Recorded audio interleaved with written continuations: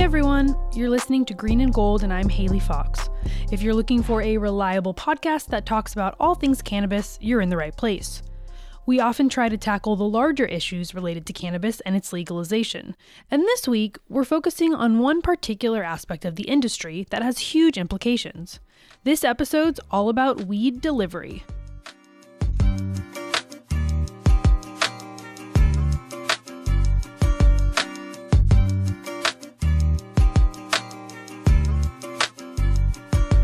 Okay, so why talk about this now?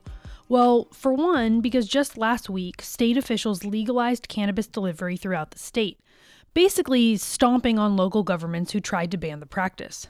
This means that even if your city or county wants to outlaw weed delivery within its jurisdiction, they really can't, and you're still within your legal rights to have cannabis brought to you at your home, in many ways just like you would a pizza or groceries. This decision is a big deal for quite a few reasons. For one, delivery services will no longer have to tiptoe around a confusing regulatory landmine of where they can deliver and where they can't. This also means that people who often rely on delivery, not just for convenience, but because they have some sort of condition or disease in which trekking to the dispensary is difficult, they won't have to worry about losing access to medicine. For those of you who've never dabbled in delivery, here's basically how it works. Depending on the company, you may or may not have to become a member to use the service. Once you're signed up, you can place an order online or over the phone for any products they carry, which typically include pretty much everything you could get at a dispensary, from flour to edibles, vape pens, pre-rolls, and everything else. Many services advertise delivery times of 1 hour or less, and while you can get door-to-door service at your home, you can't call in for weed from the park or the beach or most other public spaces. Delivery as a whole has been a portion of the industry ripe with controversy, as illegal operations continue to flourish throughout the state. Many garner business through word of mouth or post on Craigslist or social media, and can be extremely difficult for law enforcement to single out and crack down on. Even with the proliferation of all sorts of delivery, legal and not, you may have trouble getting what you want, depending on where you live and what you're looking for. My mom, Jackie Fox, has experienced these woes firsthand, and so we called her up to find out more about the limitations of delivery. Now, I've been trying to get delivery, and I haven't been able to find any place that has the item I want that can deliver here. The product is, I can say it's Dosist Sleep Pen. Yeah, those vape pens that are like they're fancy-ish, but most places normally have them. So that's very Yeah. I was able to find the delivery last time. They had like the 50 dose one, but it's way more expensive, and it really isn't 50 doses and doesn't last very long. What made you want to try and do delivery in the first place, as opposed to, just making the commute somewhere? Was it just because it was far or it was easier, or what about it did you like the idea of? Well, right before I think it changed, that it became legal, I was only using it for a little bit before then. The places I could get it kept changing around here. Places kept opening and closing, and it just got difficult. And one day I was driving home from Irvine, and I was thinking, oh no, I don't have any, and I really wanted a good night's sleep. And I looked into, you had given me a name, and I called them, and while I was driving, I set up an account with them, placed the order. They arrived about 10 minutes after I got home. They sent me a tracker so I could see exactly where the delivery truck was. And this very nice man arrived about 10 minutes after we got home. I handed him the cash. He handed me the pen. It was done. It was unbelievably easy. But they then stopped delivery, whatever the company was. I remember because I tried to go through them. I think they were trying to relicense or get relicensed or something, and were having difficulty, although they expected to. And then I called them again a couple months later, and they still weren't up and running. So what do you do now? I forget. Did you have to go to, so you went to MedMen the last time? I go to MedMen, which I don't like. I don't like the idea of going to sort of a corporate cannabis store. I don't like it. Now I pay a lot more in terms of tax, and so it ends up being very expensive.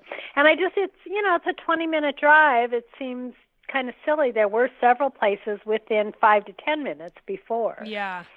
I mean, I found delivery services that have them, but that won't deliver here. That's so weird. I know, it is weird, isn't it? Yeah, if you find one, I would love it. I loved that other service. It was great. All right, that was my always up for anything delight of a mom, Jackie. Now to find out more about how delivery works in LA and the challenges of going legit, we turn to Bobby, co-founder and CEO of Herb, a delivery business that services LA from Santa Monica to downtown and beyond. Although, as we know, weed is now legalized in California, Bobby sticks to sharing only his first name to remain as low profile as possible. When I was college age, I had a roommate introduce me to the plant, and my first time using it, I had a real epiphany. I literally heard an orchestra playing in my ears. Oh, wow. Not metaphorical. That was very literal. And I was just, everything that I had heard or thought about the plant was really flipped on its head. Since then, I've had so many experiences with people where cannabis has changed their life dramatically, in particular people with terminal illness. So pretty much from the point where I started using the plant, I began getting involved in the commercial activity behind it. I've grown for many years, distributed, I've manufactured, I've run storefronts, and years ago, Herb really started as a side project where I noticed a hole in the market and realized that it needed to be filled. And the economy in general was trending towards the on-demand delivery of goods and services, and the cannabis industry would be no different. And so from that point, I started building out the technology necessary to really facilitate this kind of business.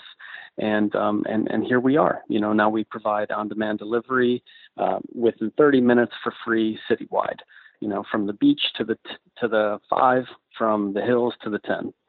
For anyone who's not local with Los Angeles, that would be a very confusing statement. Yes, that's a very large swath of the city.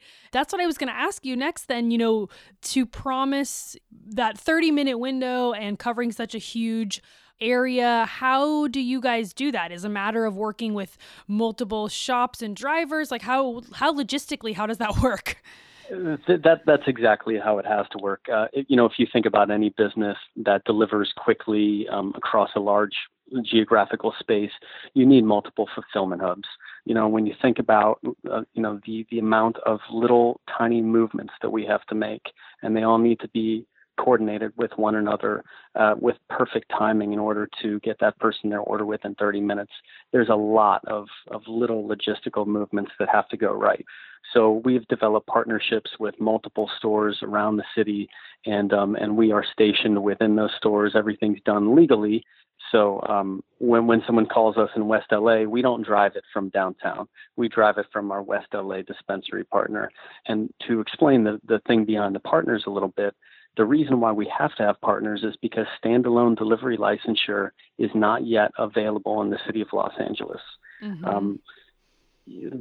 These licenses have been promised to be available by the government for quite some time. We've spent many thousands of dollars and countless hours in City Hall lobbying our officials. My hope is that in the next few months they'll start accepting applications, but it's not actually yet legal for me to have my own license, at least in the city of Los Angeles. I know people use delivery, obviously, for a variety of reasons, but could you talk a little bit about kind of your customer base? Any either demographics you might be able to share, or a little bit about who's using it or why they're using it? Yeah, sure. It's actually a really, really wide and diverse demographic, from actors to doctors, from college kids to seniors. Men and women are equally represented among our customer base, which is really rather unique if you've ever seen the demographics of a typical storefront where 70% of the clientele is 25-year-old males. We're rather different, and I think that it's because we provide that level of comfort for someone to be in their house and to receive the delivery. You don't have to go into a sketchy dispensary environment. Dispensaries have improved quite a bit over the past couple of years, but more often than not, it's a less than welcoming feel still. So women in particular, I think, feel comfortable using us, and we work really hard to build the trust on our website between us and the consumer. So letting folks know exactly what they're going to get before they get it, providing lab tests, really detailed product descriptions, high definition photos, all of those things are really important to curating that experience. Especially over the last year or two, as these local and state rules and regulations have taken place, a lot of cannabis operators have talked about how difficult it is just kind of to keep up with some of these things. And I'm curious for you, what the biggest challenges are to running a delivery service in LA in general. From a purely business perspective, logistics and human resources are probably the most difficult things. Mm-hmm. Getting reliable people to be involved in this industry is somewhat of a challenge. And then I've already mentioned the logistics and the difficulty of that last mile, mm-hmm. all the small little movements that need to be done in a timely and like a perfectly orchestrated manner for everything to go smoothly. But moreover, looking at the bigger picture, dealing with the regulations is really tough. They're rather burdensome and costly to follow. One example is the need to have a lockable cage within the driver's vehicle where the orders must remain until they're delivered. Oh, wow. As if a trunk isn't safe enough. Or, there's no criminal activity that I've ever experienced in my years in this business that justifies that sort of law. But there's always another side to things. In order for us to pass this law and to get delivery allowed on the state level, we had to bargain and to negotiate with the folks who didn't want it to be. For instance, the League of Cities or the Association of Police Chiefs. These groups of people are really concerned about public safety, and they have no experience dealing with commercial cannabis activity. So that's just kind of one aspect of the laws that make it rather challenging to comply. There really is no such thing as a small business getting into cannabis these days. Mm-hmm. Even if you're getting a delivery license, if you don't have $250,000 liquid able to spend on application fees, legal fees, real estate, the real estate that you need to acquire and have in your possession months in advance of even applying for the license, and then you need to keep paying for it while the license is being processed and given to you, you might be paying for real estate for a year before you even get to use it. Think about how that bill racks up. The employees, the workers' comp, all of these things are rather costly and over and above what a normal industry or business would have to really consider. I'm curious, especially in terms of drivers, who are alone with the locked box full of products. Is there like a type of screening process like a Uber or Lyft, or how do you go about vetting people that you trust to do this? Yeah, absolutely. There's definitely a multiple layer screening process, from phone interviews to running background checks to the in-person interviews. Everything is very carefully coordinated to ensure that we get only the highest quality person delivering cannabis products to our customer's house, because we understand that that's a sacred thing. I've heard from multiple people who own delivery businesses or just in the industry at large that illegal delivery operations are still a huge issue. Do you see illegal delivery as detracting from your business? Do you think it's becoming less of a problem since legalization? How does that part of the competition play in at all to what you're doing? Yeah, it plays a big part. It plays a very big part. Anyone who's in the commercial cannabis industry, pretty much anyone, at some point did something that was a little bit gray area. Mm-hmm. Almost nobody started perfectly clean. The important thing is doing ethical business and always trying to do things legally. But, to get more directly to your question, illegal delivery is a big problem for us, as is illegal storefronts. And that is something that, especially among the big political organizations like the UCBA, for instance, you hear them trumpeting illegal delivery all the time. But I never hear anyone say the illegal storefronts are taking our business. And that's a huge issue. I'm sitting downtown right now, and 2 blocks away from where I am, an illegal storefront just popped up. Mm-hmm. Literally 2 days ago. I'm talking 5 blocks from City Hall, 4 blocks from LAPD headquarters. An illegal store just opened up. Plain day. So, it's people are still out there taking risk because there's very little enforcement happening above and beyond what has always happened. And yeah, it makes it difficult because these folks they're not forced to comply with any of the regulations that we are. They're certainly not testing their medicine and providing a safe product for their customer, which is really number one thing in my mind as a customer. And that's why I started this. I got into the cannabis industry to scratch my own itch. I love the plant. I'm an enthusiast, and it just made sense. So I've always looked at it from that perspective when I'm stocking products or when I'm creating policies that will affect my customers. The question is always, what would you want as a consumer? And the testing is one of those things that's way up there. So I think that's an issue. And on top of that, they don't have to comply with any of the onerous regulations. They're not paying tax. It's taking away from the legal cannabis sales in the state, and it's making it harder for everyone to do business. If you look at the state's numbers, it's created a disappointing first year in terms of taxes collected. We decided to kind of revisit delivery as a whole after the announcement, from state officials last week about legalizing delivery statewide. So I'm curious kind of what your reaction is to that and if that impacts any sort of your future business plans at all. I've got a lot of thoughts about it. I was a big supporter of that. I think that the state of California and the citizens voted for cannabis to be legal, and I don't think that locality should be able to ban it. And so I was glad to see that was affirmed. I was opposed by many powerful groups, and it essentially nullifies a locality's ability to ban cannabis sales by allowing delivery companies like mine to deliver within that city, even if the city doesn't allow for cannabis sales. And I think the folks that are ordering from inside those little pockets of the city or pockets of the state are happy about it. So I'm glad to see that was reaffirmed in the final regulations. Well, and I'm curious then, I would assume for people within those areas, let's say, not all of them, but some of them, if they're going to ban delivery, might also be some of those places trying to ban a lot of other aspects of cannabis operations. So for many people, this could be one of their only real access points, I guess, to cannabis. Do you feel like that's the case? Absolutely. I agree with you. I think as residents of the major metropolitan areas of California, if you're in one of those pockets like we are in Los Angeles, you forget that a lot of the state is super rural, and you don't have access. If your county like San Bernardino has decided to ban it, what do? You got to drive 50 miles to have access. And I think that at this point, the voters in the state of California have made it very, very clear that everyone in California should have access, easy and safe access.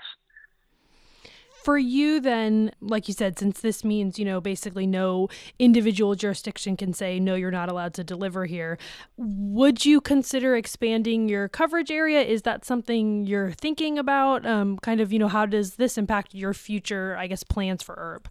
It definitely means that I can cover the entire city without blocking out certain zip codes. And I think that the average cannabis consumer will be happy about that. And certainly I am. But no specific plans right now to deliver into any banned areas. I'm more focused on quality and doing a really excellent job than I am on getting large.